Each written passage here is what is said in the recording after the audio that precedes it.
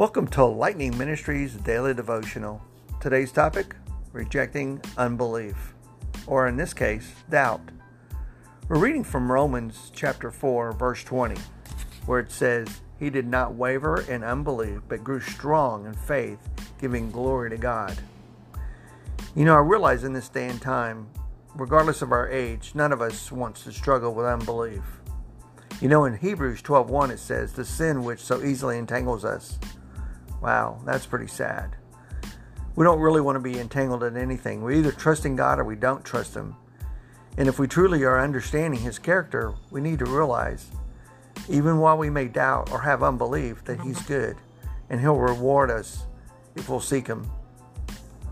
The practical thing about this is relying more on the evidence than relying on our senses on what we can't see or truly believe.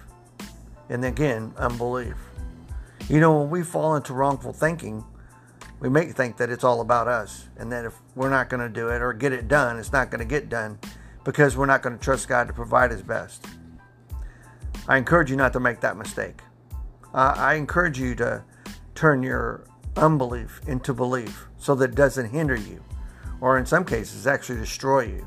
Because when some of us lose hope, we'll be just like Abraham.